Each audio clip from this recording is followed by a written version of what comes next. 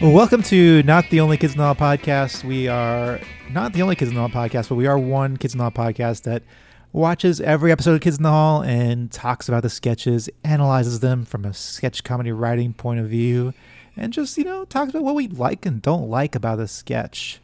And of course, we're joined as always by the two hosts of the show. I'm the co-host, and these two guys are the hosts, Amay Lutkin and Jared Emick. How are you doing, Amay and Jared? I'm good. It was interesting hearing you do that introduction because I think you added on a whole bunch of new stuff that we haven't officially discussed, and it was interesting. I'm like, that's what this is about? Okay. That's some official business right there. I didn't realize that I was a host and you were a co-host. That makes me feel better. Thank you. Was it a promotion or has it always been this way? It was a demotion, actually. You said you were a producer. Self-demotion. I also don't think we haven't ever really explicitly said that the point of the podcast is to criticize each sketch and say what we like and don't like. That's just kind of what happens. I would say that the podcast doesn't have a point, and we are just doing it for fun. That's true. Yeah. Yeah. But we do analyze the sketches, and we do talk about what we like and don't like about them. But I would like this podcast to expand and encompass all the different subjects of the universe. I'm open to talk about what I like and don't like. This is a big turnaround, Amay. Yeah. The universe. I was going to say, Amay, you usually like to cut us off at the pass whenever we are having a casual conversation. It's always your hand moves in a circular motion. You guys can't. This is an audio medium, but trust us, it's a large physical motion that Amay usually makes in order to kind of move us along. Listeners, you can't see me, but I assure you, I do not do any such thing. But you did say... Well, okay, let's vamp then. You did once say that you don't like, at the beginning of podcasts, when the hosts just talk about something other than the subject of the show. That's true, but you guys have browbeaten me into pointless chat, so here we are. Well, and today's the perfect day for pointless chat because we have no guest. It's just the three of us. That's right. And the kids. Just us and the kids. We're all in the hall together. And let's get started, I'd say. What is the perfect example. Intro here, Nick? Amay is getting restless. Well, right now Jared is taking off all his clothes and he's showing us his asshole. It's really intense. I don't know. I wish he was lying. Well, it's funny you asked because today we're looking at the episode of The Kids in the Hall, Season 1, Episode 8 from December 19th, 1989. And, of course, number one on the charts in December 19th, 1989. A song that we will hear again next week because we already recorded next week's episode, Peek Behind the Curtain. And it's the same song on the top of the charts in the U.S. and Canada, both 2 weeks in a row. Another Day in Paradise by Mr. Phil Collins. Wow. What is there to say that hasn't already been said a week from now? I love that we're time traveling. It's Phil. It's very in the air tonight. I say that because that's pretty much the only other Phil Collins song I'm familiar with. What are some others? Well, I can read you his top tunes on Spotify. Please. Okay. Against All Odds. You Can't Hurry Love. Oh, that's a good one. You'll Be in My Heart from Tarzan. Oh, Tarzan. And then the other two are the Disney Tarzan? Yeah, he did a lot of songs to that Disney Tarzan.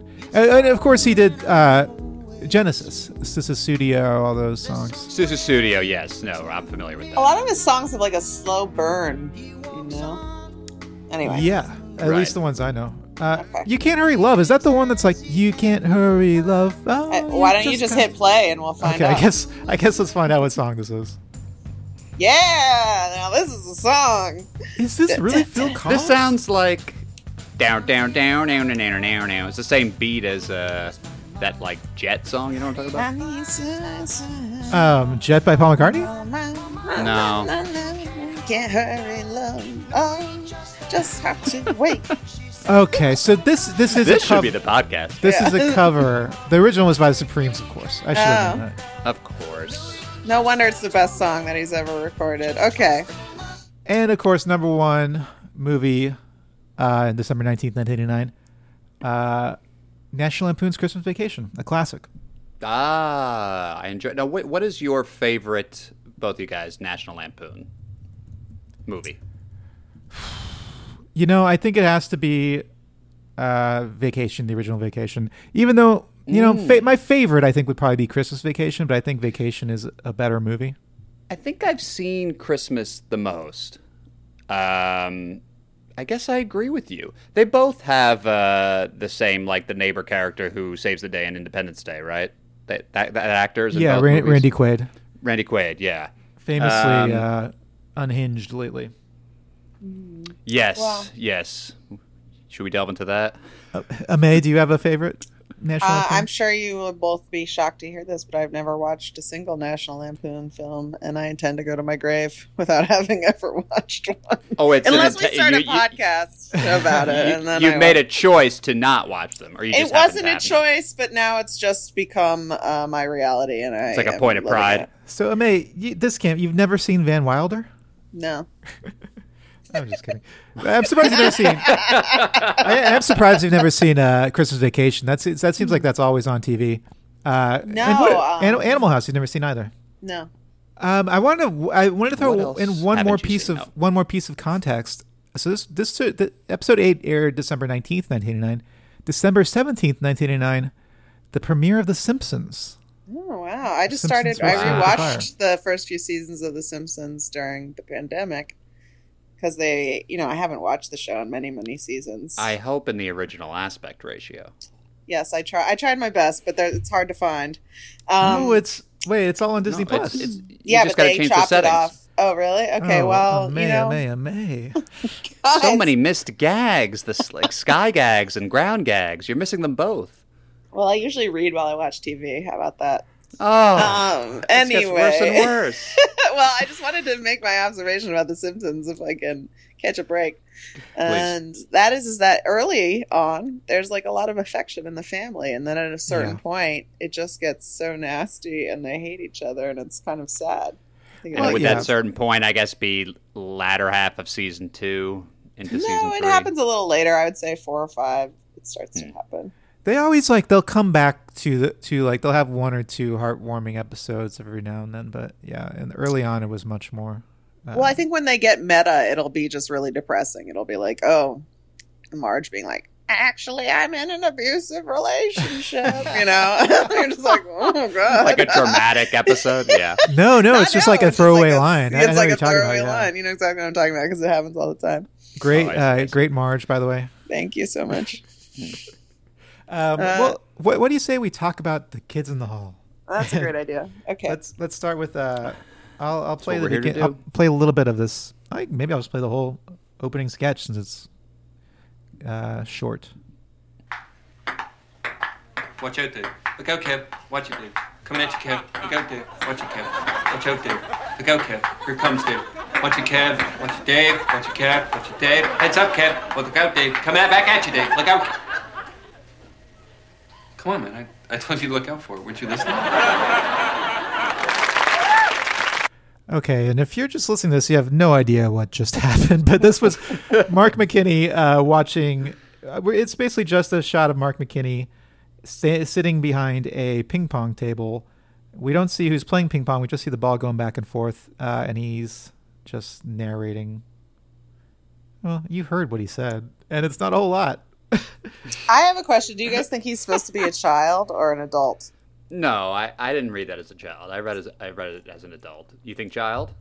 But I was wondering if maybe he's supposed to be like a teen boy who's annoying, because that would kind of be a different character than just like a weirdo adult ping pong player. Oh, you think child? Well, not like maybe 14. I just thought that was funny the way Jared said you think child. You think child? I know. I read it as Mark McKinney playing himself because he's talking to Dave. So and no Kevin. acting whatsoever. It's just Mark McKinney. The sketch was starring Mark McKinney as himself. Well, he's talking to Dave and Kevin, so I assume that's Dave Foley and Kevin McDonald playing. I see. So, but yeah, this was a runner throughout the show, and it was just not a whole lot happening, right? Like, I think the best one is the first beat for me. Yes, by far. I thought the best one was the first beat. So, I kind of liked it. I thought, it did, to your point, Nick, kind of feel like something that was probably hatched in I don't know, break room or somewhere where they have a ping pong table and they're actually playing. I assume based off of him naming the other guys, Kevin and Dave. And I think it seems simple. It seems so just obvious and what he would do. But I feel like he was very meticulous about the differences in each word that he said. Like, come on, coming at you, watch out, here it comes. Like, I felt it was a perfect like alchemy of like just dumb kind of instinctive like analysis of the game, and I just thought it was funny because people do that to a certain degree, and I think they don't realize it. Like, I don't know if you guys played a lot of ping pong or tennis or anything really where there's like two sides back and forth constantly. I played a lot of badminton. Really? Yeah, and do you get a lot of mindless viewers of like almost on every shot going like, yeah, you got it. Oh no, yeah, you got it. Yeah, I do definitely think that this character is based on a reality, which is like the annoying person on the sidelines. That's a real thing, for sure. Right. It just seemed very like and not that maybe it's not. I don't think it's a bad thing at all because I did enjoy it. It was Mark Mahaney does a good job in the scene, but it just seemed like very much something that they did come up with in the writers' room while they were all tired. They'd probably been writing all day, and they're like, we need something, and then it's like, oh, Mark's doing this bit. Let's just make that. Let's make that the scene. And then but that's what's wrong with that. Nothing wrong with it. Oh, okay. I thought you were leaning into some sort of criticism. No. Well, I have criticism. I think this episode is like one of the weaker ones we've seen in a while. Like, but it had a bunch of random throwaway lines that made me laugh throughout, but none of the sketches were. Yeah, well, this was kind of probably my favorite sketch, or at least my favorite part of a favorite sketch of the episode. Oh, really? I liked a lot of the show. I mean, we'll get to them. I'm trying to think about. Maybe I'm missing one or two. I mean, they repeat this scene. Did you have anything more to say about any of these ping pong beats? I was just going to say that I agree with May in that part 2 and 3 were lacking, and to me, it gave the sense of, well, we came up with this bit, the bit that we've been doing, the reason we wrote this sketch, and now it's a runner, and now we have to come up with 2 more ideas. What are 2 more like jokes that could happen? And I mean, they came up with jokes that could happen, but I mean, the second beat, which was, I guess, I'm rooting for you, I'm rooting for you, I'm rooting for you, that just felt a little like almost once removed from the original premise. Like there was not as much realism to me. Like no one's saying that, whereas the first part felt like such a cool slice of life thing. This felt like it was forcing it a little. And then part 3, I don't even recall what happened. Part 3 was where he asks, "Is it my turn now?" And then they just start playing again. Right. That felt almost like the weak. It almost felt like it was de-heightening and maybe not structure, but in terms of funny. I felt it got less and less funny as it went on. Yeah, I can see that. It's. I mean, I feel like this with a lot of their runners. It's like this didn't need to be a runner. This would have probably just been better as one thing, like as one blackout. Yeah. Do you feel that way about Helen's? No, not about Helen's. Helen's is great. Give me more Helen's. More than honestly, right? No, because I think they're runners show, that are good. I think the whole show. I think the whole show should just be Helen's. Yeah, it should just be Helen's in the hall. 30 minutes of 30 Helens. Helen's in the hall. And would you change your intro, Nick? Your sacrosanct intro to? Okay, you keep the kids there, but then it's just Helen's inexplicably. They never show. Well, let's. Hey, why don't hilarious. Why don't we talk about the second scene, which is called "The Vacation," and it features return of Fran and Gord. Your favorite characters. Let's watch the beginning of this one. Number 1 is off. Number 2 is off. Number 3 is off. Number 4 is off. All the elements are off. Because number 1 is off. Number 2 is off. Number 3 is off. Let's go. Let's go chase some scenery. Come on, let's go. What's the situation in here? Well, I'm almost ready, but... Oh, Fran. Well? We're gonna get behind schedule. Schedule? Gordon, how can I follow this bleeding schedule if I don't know what it is? Listen, I didn't have time in the schedule to explain the schedule to you. Yeah, they remind me so much of my parents, I guess. Yeah, I was going to ask that. I was like, does it still feel comforting? So are you like the kid? What's his name, Brian? Oh, I wish that. Yeah, Dave Foley. You wish Brian. His name was Brian? No, I wish I was that cool. You mean like drinking beer and smoking weed? Yeah, I mean, I started doing that later in high school. Rock and roll T-shirts. Yeah, he was wearing the Smith. That's the second time we've seen that Smith shirt on Dave Foley, by the way. Mm-hmm. That's good. Keep an eye out for that. Yeah, probably his real shirt. Probably a shirt he actually wore. Yeah. So this was a sketch. What would you say the game of this sketch was? That oh my God, this is That's like a tough question. just like family hates each other scene. I don't get it at all. It's kind of like a, I don't know, like a honeymooners, just like let's live in a kind of old school, like, you know, typical stereotypical family strife thing. I agree. I don't think you can say the sketch has a game, honestly. No, I think that's true. Yeah. What would it even be, really? Because they never focus on one thing. I mean, the only thing that they were focused on was the trip they were taking. But then when Foley walks in, they kind of stopped caring about the trip that they were about to take. Maybe if I could try to nail down the game, it would be a father who is excited to start this vacation, but there are roadblocks in the family dynamic that keep it from happening. That's not a game, Nick. Hilarious stuff. You just read a synopsis. Games are There usually were, 2-3 words. A couple lines that made me laugh. I like when you know, she's like, "You bought our kids beer. He's only 16." You're grounded! Well, you bought me the beer. What, Gordon? He's only 16 and you bought him beer? What? You're only 16? You're cut off, mister! Oh, jeez. Why don't you just cut out my heart and put it in the bird feeder, huh? You might as well. Because, you know, I mean... I love that too. Cut out my heart, cut out my heart, and put it in the bird. I just think the performances of these three characters. I think Dave Foley's great as a kid. I just think they're all great. I love watching this family. I think it's really fun. Similar to the last. Go ahead, Emma. You can't believe it. I'm just like shocked by that because to me, there's like it's like sort of funny, and then like there'll be something really ugly. You know what I mean? Like, you know, but are you taking that ugly stuff seriously? I guess. Like, well, are you concerned for Scott? But what does that even mean? Like taking it seriously? I guess for me. So, like, at the end of the sketch, you know, Dave Foley tells his mother to shut up. And I knew as soon as Bruce McCullough's like, "Don't you dare tell your mother to shut up," that he was going to tell his wife to shut up. Sure. And, like, to me, being told to shut up by a guy is not funny because it's real. And I don't want to fucking, like, it's just not a joke to me. It's not delivered in a way that's that funny. Yeah, it's just like an ugly thing that hints at abuse to me, which I'm sure they didn't think or meant to project at all. But I think that's what I mean by like an ugly thing sneaking in. It's not like a joke like, "Oh, I cut my heart out and put it in the bird feeder," which is like an obviously absurd thing to say. Well, see, I don't think that I mean, I think it is meant to meant to signify physical abuse, but it is meant to like show that these people should not be with each other and that they're not great people. Like Nick's parents.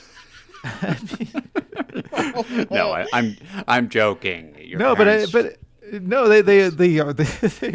They probably shouldn't, you know, stay together. Like, but it's the same thing. Like these two people are not in a loving relationship. You know, I mean, to a certain degree, they are. Why that's funny?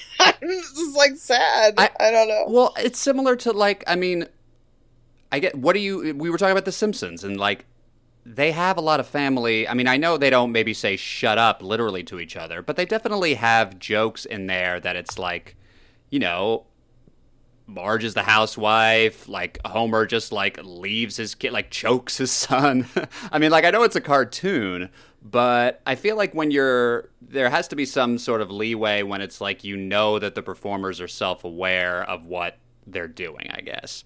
To me, like, I mean, this is easy for me, I guess, to say as just a white guy watching it. But I feel like when I'm watching this, back to what I meant by seriously, like, I just don't feel that they set it up top how they're so ridiculous. She's turning off the burners, like, one by one by one and then repeating it. Him, like, the way McCullough is just, like, so just over the top about every single little thing. I mean, I love his I don't know. I almost feel like it's costume here, too. Yes, a great costume. I feel like they're just doing their best to mock He looks like Hunter S. this Thompson. type of dynamic. He does look like Hunter. Yeah. He's got the floppy hat. I think how seriously you take this depends on your own relationship to this sort of dynamic. Maybe. That's fair. Yeah, I mean, I think it's. I mean, I've been around people in my family, not my parents. They're divorced, so they've set this aside.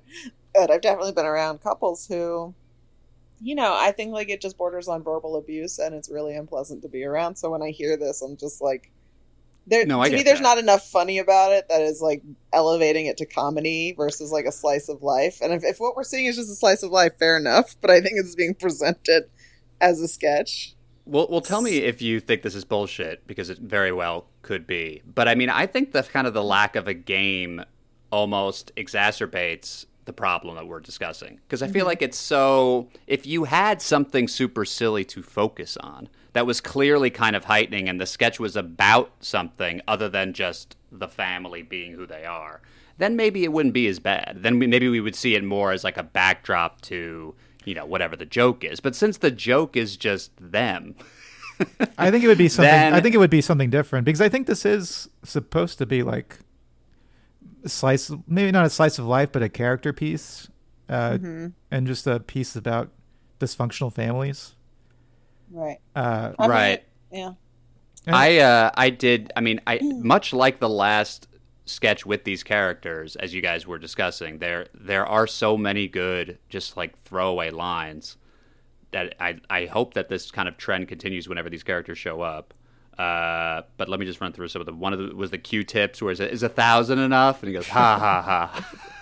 that was really funny. If you don't get in Bluey right now, like just the car is named Bluey, I feel like that is such a relatable thing. I think my dad had a name for our car that was the Streak, Blue Streak, and it was like it had like a stripe across it, and that's why I called it that. And like I feel like a nickname for a car like that's just dropped in was a very funny, subtle detail. There's $40 in the crisper. That just made me laugh. I think it's just they feel like a very real family. Like I think I said last time we saw a sketch with them, it's like a lived-in scene. Another one I liked was when Fran asked Dave Foley's character, "You need some money?" And he's like, "Yeah." Just the way he said "yeah" was like very. Like, I like when she tells him that if he's gonna get drunk, do it in the basement so he doesn't fall down the stairs. Okay, well, let's move on to the. I want to say about this next sketch that, when it started, I mean, I don't really love the premise necessarily. I don't know, but the way it started and the way Mark McKinney and Kevin McDonald were like being characters, it really made me miss performing sketch, because they look like they're having a lot of fun. Well, they're dressed in crazy outfits too. I love it. Yes, I was like, I want to do this sketch and be in it. Let's watch the beginning real quick. I know that guy. I know that guy. I know that guy. I know him. I know that guy. I know that guy. I know him. I know that guy. I know that guy. Where do I know him from? I know him. I know where I know him from. Hi. Do you remember me? No. St. Elmo's High! Fight, fight, fight! I didn't go to St. Elmo's. You didn't go to St. Elmo's? No. Sorry. That's okay. Should we keep watching? McDonald is great in we this one. didn't even get to like the main line, but I love Kevin McDonald's reaction to that. Yeah, it's so good. Yeah, just mocking him like you were were wrong. But they're also all weird. They strike me as all weird characters. Like I know Foley's sort of a straight man in this sketch, but by the end of it, not really. Well, we should that makes it better. We should describe what they're wearing, because it is hilarious. Mark McKinney's wearing this like weird cream suit with a giant tie, and has this crazy mullet wig. He kind of I thought he looked like the wigs are out to play in this sketch. I mean, that's only the only one wig. I don't think anyone else is wearing a wig. No, Kevin McDonald just has that crazy big. That's the real thing hair. For McDonald. Oh yeah. Wow! I think he just fluffed his hair out in the way he doesn't usually, so it looks bigger. And Kevin McDonald's wearing like a pink dress shirt and a denim jacket, which is just a funny combination. I think they look particularly funny because they're at this I think is supposed to be kind of an upscale restaurant with like a pink tablecloth and like a fancy silverware and stuff, and they're drinking champagne. But yeah, just I thought that McKinney kind of looked like Unfrozen Caveman Lawyer in his outfit. Yes. But so the game of the scene is that I shouldn't say the game of the scene because I don't have something quick and snappy to say. Basically what is happening is that these guys, it's revealed that these guys were on a chain gang together, and David Foley is denying that he remembers the situation, which is obviously absurd because why would you forget something like that? Yeah. So I guess like the joke is like running into someone who you know from somewhere. I would say the game would be like old college friend, but on a chain gang. Yes. Yeah. Very, very good. Very good, Jared. Thank you, Jared. That's Thank like you. were on mod, and I was too. So was Nick. well. Yeah, I also loved Kevin McDonald's character was named Skinny Pete. Yeah. I feel like is that from something, or is it just used just all the time? Is it like in the public domain, Skinny Pete? I feel like so many things are named Skinny Pete. Is that just me? I don't know. I've heard that before. Sounds Haven't familiar. you guys? Are you trying to make us call you that, like as a new nickname? Skinny Pete. Sure, Skinny Jared. Skinny Jared. Yeah. Doesn't quite sound as cool as Skinny Pete. May, No, so you haven't been. it's accurate. When was the last time you performed sketch comedy? Wow, I don't know. I guess I was at UCB in New York, I think. Probably Wow, not been a that while. long before I left for LA, because there I mostly did improv in Los Angeles. So, yeah. But this kind of But- Certainly pre-COVID, but maybe Yeah. even a few years before. Yeah, I guess so. and this That's made you some want to shit. do. This made you want to do it some more.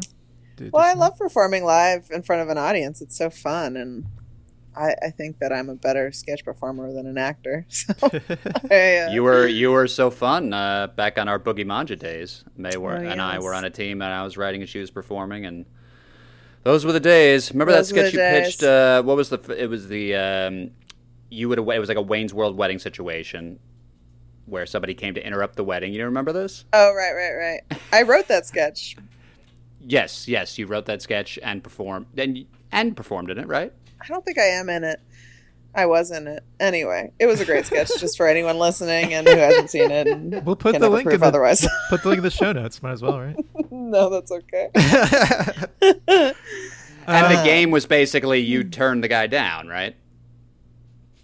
Yeah, the game of the sketch was like somebody showing up to like and interrupt a wedding, and then the bride is like, "We had a one-night stand. Like, I barely know you." I think Yes. it was so long ago. Yes. I don't even remember. Yes. I Anyway, think I saw that. You were grounding the Wayne's World thing, and like you just run up to my wedding, like yelling, pounding on the glass. Oh, and, like, that's what you want meant by me to take Wayne's you? World. I wasn't sure what you meant either, Jared. I was like, "What?" sketch that- are you talking about? Oh, I'm sorry. I 'Cause you're- thought that was kind of an obvious reference. You know that Wayne's Why World. is Wayne's World the most obvious reference when it's Well, with clearly wedding and The Wayne's World, Graduate? because- That's a parody of The Graduate, Jared. No, The Wayne's I World know- seems I to know, parody but it The was a Graduate. comedy. I understand, guys. I understand that it's a parody of The Graduate. I'm saying it was my go-to because it was a comedic take on that, so I figured, you know what, you guys are right. I should have never brought this up. Well, I Let's keep basically going. wrote Wayne's World, I think, is the conclusion we're coming to. Well, let's. Okay. I wrote down another timestamp. So let's see what this is because I don't remember. Now, maybe after you're done working, me, you, and Skinny Pete can go out and grab a beer. Well, I'm meeting someone. Who? A friend. Someone from the chain gang? Well, actually, I've sort of lost touch with the gang. What? Hey, man, you shouldn't lose touch with your chain gang. Well, there you go. Hey, do you remember Tim Morris? The guy that worked up at... I guess that was it. I liked the line. Oh man, you shouldn't lose touch with your chain gang. I know. It's like one of those weird sketches where I feel like I'm being really hypersensitive because I do just think that the chain gangs are such a horrible, grim, awful part of America that I'm just like so grossed out by it. But it's also just like such an absurd premise that's still making me like laugh. I'm just like, I don't know how to feel about this one, but I'm airing my thoughts about it since that's the point of the podcast. Yeah, I agree. Yeah. I liked. I gotta admit that didn't cross my mind, but that makes a lot of sense. Same. I guess maybe, and that's probably just me being naive, but it just struck me as like a kind of a weird, fun detail. But yeah, I guess it's grim and real. I think a lot about the prison industrial complex, probably more than I should bring up in a podcast about Kids in the Hall, but I did think about that immediately. The sketch is about that. So. The premise of it, of like being, like if there were any other thing comparable to a chain gang, of like being tied to someone for months on end, working together, and then to act like you don't know who they are, like obviously that's funny. I mean, it's yeah. Well, I had fun wondering, what happened to them, like how did they ever address that? Oh, why they were? I think they sort of implied Dave Foley's a murderer. Well, they said he caved somebody's skull in, but that was somebody on the chain gang. I like this part too. Let's watch this. Bob. Hello, Skinny Pete. Hey, he always had a crush on you. Shut up! Yeah, you did too. I can't believe you told me that! You did. The whole bunkhouse. Does the whole restaurant have to know? I just thought that was funny. The way he reacted to it. Yes, Kevin's response is so cute. It really does seem like someone who has a crush. Agreed. He does a great job in this sketch. Yeah, he does. Well, okay, so the next sketch is it's called The Banker Doesn't Like Us. And these two guys, I believe, are characters that we see again later in the show, in the series. The Nobody Likes Us guys. But yeah, let's watch the beginning. I didn't like them. They're right. Okay.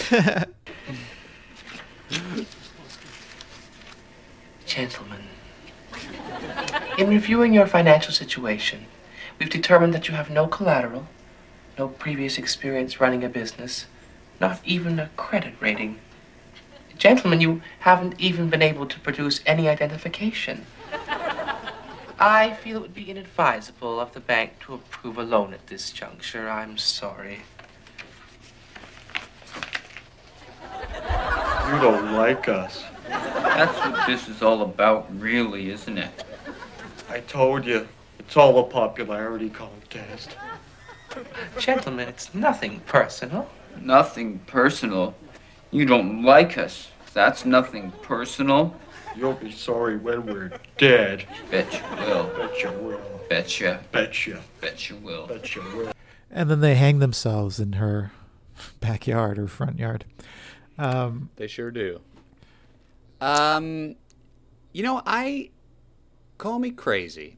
I liked the first part of this sketch before they actually hang themselves. I thought that I'm not going to call you crazy for that. Okay, thank you. Would you call me very sane? Yeah. No, I thought it was great. Funny. I thought that was funny. I thought this little bit we watched was funny. Yeah, I thought it was kind of like a good description of like privilege, sort of. I thought it was like these characters were just kind of expecting that, they'd get the loan or whatever. And I thought it was a fun metaphor of like, I don't know, I know so many people who are just like, why didn't I get this job? Why didn't I get this? It must be they don't like me or they don't like. I feel like I know people who have this perspective on life. So I kind of appreciated that. I thought it was pretty funny. I think they could have maybe heightened like their lack of qualifications even more, and then they could have maybe just built that, and they could have given even more reasons why they would never have a loan. And but for some reason they almost sort of like stopped the sketch that they started with and then just leaned into this hanging shit, which was so just flippant and like, yeah, so they, I don't know, over the top in a terrible way. They hang themselves in a tree in front of the banker's yard, and then we come back to the scene at the end of the show, and they're still hanging there, and they're still alive, but they're hanging from the tree and like fighting with each other pushing each other around from the nooses. Yeah, it was very shocking visual because they kind of like it happened very suddenly. Yeah. Yes, so they like kind of walk off screen and then they like drop into the shot again hung.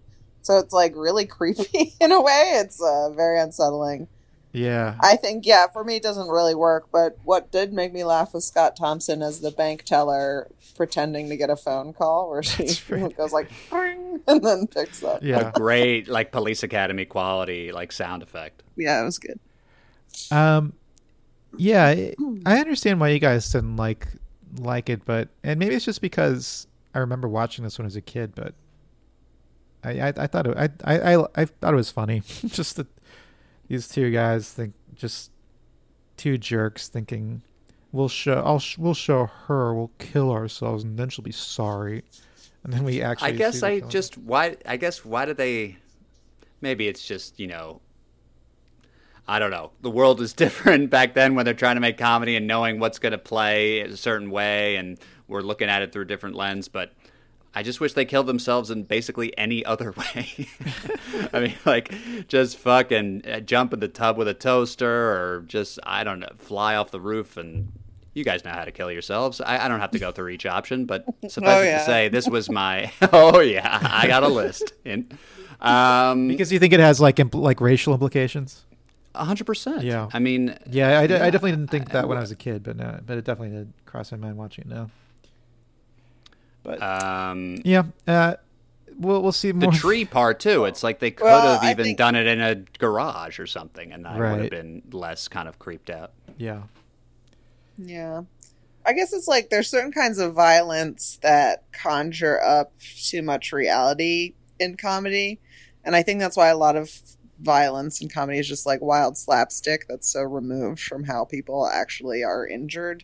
So when you see this kind of very real and memorable violence that conjures up real historical violence and things we've seen, it's just like has a completely different effect of taking you out of it. It needs to be something stupid, and it's not. It's like it looks so real, except for the fact that they remain alive. It's just like this was like a point of contention shooting this, because Kevin McDonald didn't. He felt that, and I think this was like true according to everyone else, that the director, the person that was directing all these film pieces at the beginning of the show, he just didn't really like Kevin McDonald. He thought he wasn't funny. And so there was a lot of tension there. And I'll go ahead and read this thing from the biography. So Foley reached his own breaking point while on location shooting one of the recurring Nobody Likes Us pieces. In the sketch, Foley's and McDonald's stat characters appear to hang themselves in front of a bank manager's house after failing to secure a loan. According to Foley, after having gone over the fake hanging in pre-production weeks in advance, they arrived at the location to find their director giving what appeared to be last-minute instructions to the riggers about the noose. Fearing for his safety, Foley lost his temper and stormed off the set. Robert wouldn't let the director of photography see any of the scripts beforehand, remember, so they'd typically arrive at a location not knowing what they were shooting that day. I said, "All right, now you're actually endangering my life." I got really mad at him and wandered off. When I came back from my little walk, Cindy and I blocked out the whole day with the DP and the rigger. Robert was told to just shut up and stay out of the way. So this was, I guess that doesn't provide a whole lot of insight into the sketch, but tension. Yeah, tension. I feel the tension in that. There was also he's so frustrated, and now he's afraid for his life. That's very tense. I found this from a blog. I'll put the blog source in the description of the episode. But Kevin said on the commentary track for this episode that during the scenes where they're strung up on the nooses, he had undergone a dental procedure and he was completely out of it on painkillers. Oh, so it seems like it was been a crazy day. Bad vibes coming off of this this scene, basically. Yeah. Okay. Well, let's move on to this Buddy Cole monologue, Dinosaurs. But lately, there have been some ominous developments in the gay bar community, which I would like to share with you. Just last week, I was at Bloomie's, having a smart cocktail at the bar, talking to my friend Tom. You know, Tom the bartender. When all of a sudden, a Tyrannosaurus Rex walked in. I couldn't believe it. What a bore. So that's basically the game of the scene, is that dinosaurs start coming to the gay bars in Toronto. And Buddy Cole just kind of describing. I thought this was a fun idea. I kind of like that. May, you often say that, this reminded you of Stefan from the Weekend Update character, and this one definitely reminded me of Stefan. Just the idea of like like describing random crazy shit happening in bars. I don't know. Yeah. Maybe I bring Stefan up a lot because he's one of the few SNL characters who has regularly made me laugh. But but definitely this one. And I thought this was like a fun, silly idea, just like complaining about all the different dinosaurs that are ruining gay culture by like biting people's heads off and interrupting. And you know, when he described like the T-Rex's little arms and he was how he was like mincing around the dance floor, it made me laugh a lot. Yeah, his little hands, and he like does a thing. Yeah, I thought that was super funny. I think it's just one of the few premises that I feel like I've seen so far that would like be pitched as like an alt comedy like premise today. It felt very modern because it is so like it is just so. I mean, I hate to use the word random, but it is just random. Like it's just you could have written this sketch with like a word generate, like a random word generator, and just pairing two different ideas, like gay bar, right, dinosaur. Now, how do you guys feel about the end? I was going to ask the same thing, where they apparently went through the trouble of getting this T-Rex costume for a 1 second walk-on. To set up possibly the worst blackout line well, hold on. of any episode I've seen so far. Let's watch the blackout line here. The dinosaurs enter the scene. Get extinct. Yeah, that's a bad blackout line. Get extinct. I mean, it was like the worst joke of the sketch. It's so stupid. I mean, it fits so stupid. I think it fits bad. Buddy Cole. It's like like a withering line he would say to a dinosaur. I do like. Right. I like the way the dinosaur looks.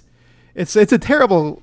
Like the bottom half of the costume is terrible. The Well, he's like a leather daddy dino. Yeah, it looks like green sweatpants on the bottom. Yeah.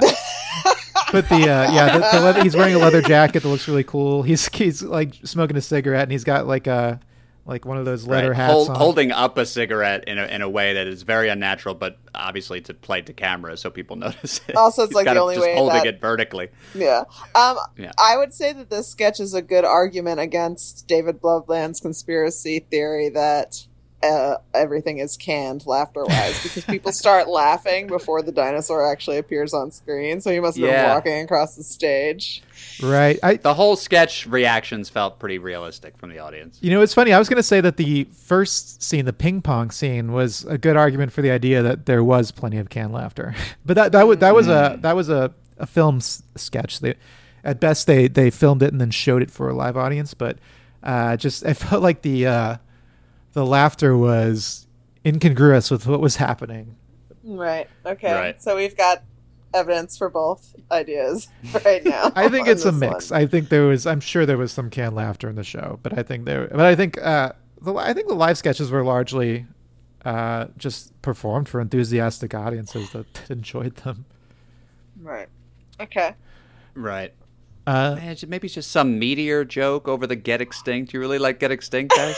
I think it fits Buddy Cole. Come up with some ideas. Give us some alts. But I think it's just... Well, yeah, there's I mean, honestly, what do you say that's funnier than this ridiculous wait, I got one. Costume. Okay. Go ahead, Nick. Go fuck a meteor.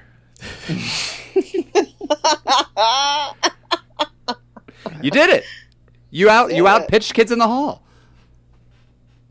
We should get Nick's blackout line on every sketch. Yeah, I think that should be a new bit for our production.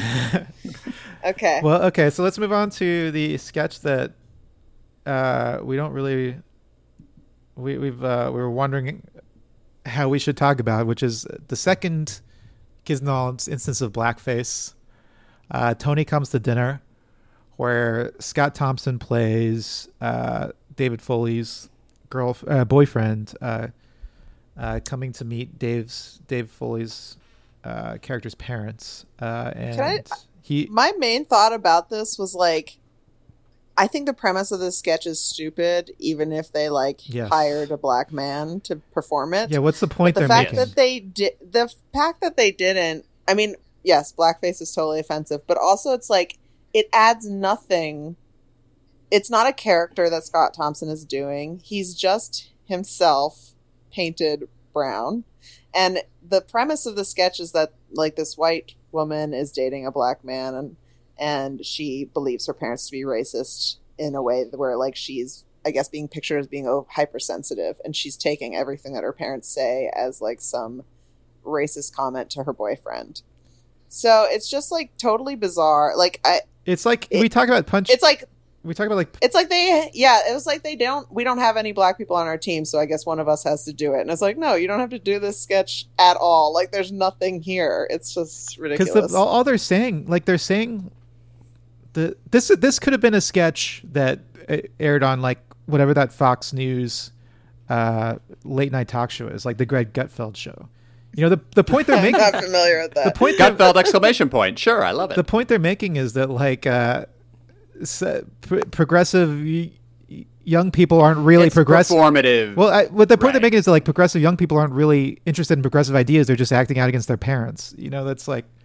Yes. Why yes. Are we... That or yes. I think a combination of either like just being performatively, you know, progressive or woke or whatever it is, or yes, acting out against your parents. But I mean, I agree with both you guys. It was each joke just brought a new level of just kind of cringiness and offensiveness. I mean, you couldn't really have it didn't work. I mean, it's just the blackface just, as you would expect, left no room for the sketch to work or be funny. It just, when the whole premise is hinged on that, and like you guys said, being a bad premise. I don't know. It just sucks. It would have been a better to end with it too. It would have been a better sketch if they had just written it from a perspective they know about, which would be like Scott Thompson, as like the boyfriend of Dave Foley, like if it was like about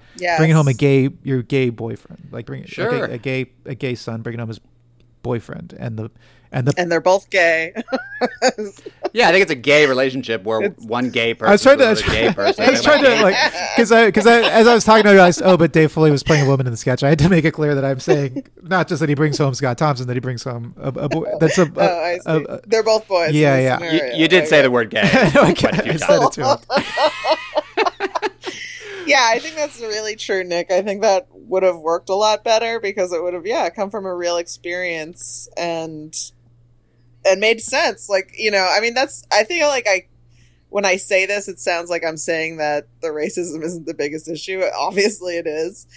But I'm also just saying that, like, the choices they make to be super racist often don't even support or, like, lend anything to their work. So it's just, like, crazy on so many different levels that I think that's a great point, and it also makes me, you know, think of this fact that, you know, Nick brought up in the past episode of them, you know, almost being proud of how, you know, I guess offensive or like overly irreverent they are, and like trying to, you know, not shy away from that and think, oh, maybe in our future live shows, you know, we'll do it again, you know, whatever. And it just, between that, putting the sketch last, having the sketch be kind of, you know, the length that it is, and just being so unapologetic about it, you almost, and the humor not working, you almost get the sense that they're just doing it just to do it. Like, it's not a Jimmy Fallon thing or a, you know, Jimmy Kimmel thing where they are doing a bit and they just want to do an impression of a celebrity that happens to be black. Obviously that's offensive too, but it feels less so than this, because it feels like they're doing a whole comedy piece just to do it. Yeah. It definitely seemed like something that they did for the shock Another value. Bummer point from Jared Emick. Yeah. And then it cuts to some more of the hanging. So it kind of like, overall, the episode did not work for me. I was just like, Jesus Christ. Yeah, it was kind of a bummer of an episode. Yeah, I think the only great highlight was the T-Rex Leather Daddy costume. I mean, I personally, I liked... and the open did make me laugh when I first saw it. I liked the Fran and Gord sketch, and I like that sketch. I did like the Chain Gang sketch. It wasn't great, but I thought it was fun. And then, the Buddy Cole monologue I thought was pretty good. Why in the what are the characters' names? Nick, the family, who and who? Fran and Gord. Yeah, in that sketch, why did they have a Princess Diana photo, like an oversized Princess Diana photo on the fridge? Well, they're Canadian, so they're Canadian. It's a constitutional monarchy. So I see. I think they're just asked and answered. Yeah, I think they're just the Queen is a recurring character later in the series that Scott Thompson plays. The royalty is definitely like I can see that. Something they come back to. Well, we got through a difficult episode together, and I'm proud of us. There's something I wanted to say that now I remember what it is. I have never seen Caddyshack either. That's on a National Lampoon, but I know. I'm just saying it's another movie. I don't think you need to seek that one. It's another one that you you don't want to see just to kind of make me mad, or yeah, you specifically, Jared. Jared, are you a big Caddyshack guy?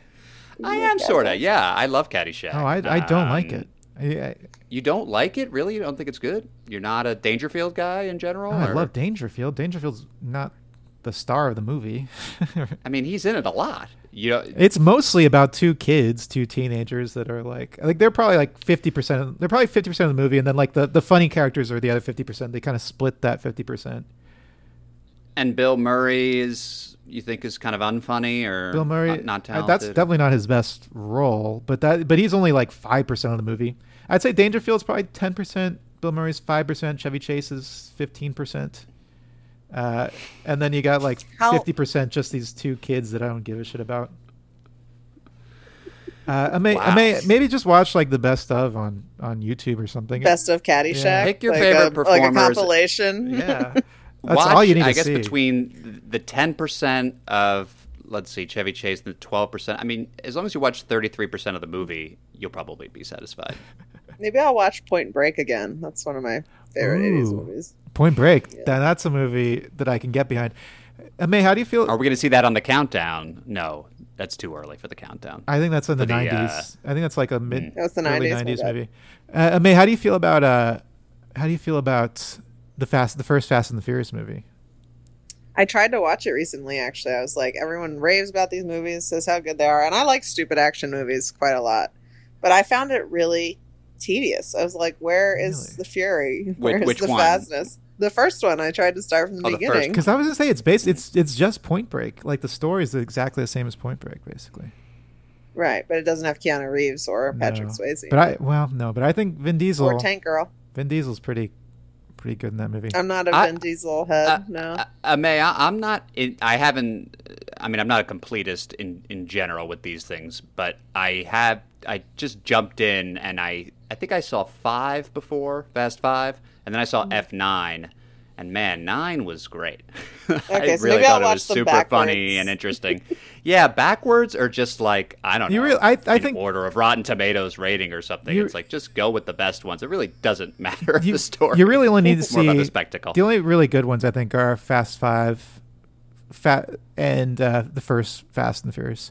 And then, but you didn't like the first Fast and Furious. Did you see F9, Nick? No, I liked F9 a lot, but it is just a spectacle. It's just ridiculous. But right, and I do love the flashbacks too. Anyway, it doesn't. Fast 9 is, or F9, whatever they call it. It is like probably my third favorite of those movies. Whatever that's worth. A lot of magnets. I don't want to give anything away, but it's a big magnet movie. Anyway, guys, we're getting off topic. Yeah, this has been a great one. I'm glad we got to share this together. Jared, did we get your scene of the show? Or what did you call it? Your sketch of the... My sketch of the app. Sketch of the app. You know, thank you for bringing that up. Gosh, if I could split up the runner, and that counts, which is my segment, so I can, and it does, I'll go with the first part of the ping pong. Okay. That's my sketch of the app. I thought it was just super observational, super funny, and one of the few times I've enjoyed Mark Bikini on camera. And Nick's scene of the...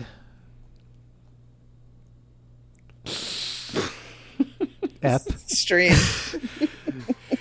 Scene of the stream. Now, I'm gonna go with Nick's scene of the ep is the vacation. I liked the Fran and Gord scene. That was fun. Ooh, that would be my second place. May, you got one? I guess Buddy Cole. No. Do you have a name for this for your segment? That's what I'm. Oh, you're right. I think I was just. Yeah, we don't have any interest in your favorite sketch.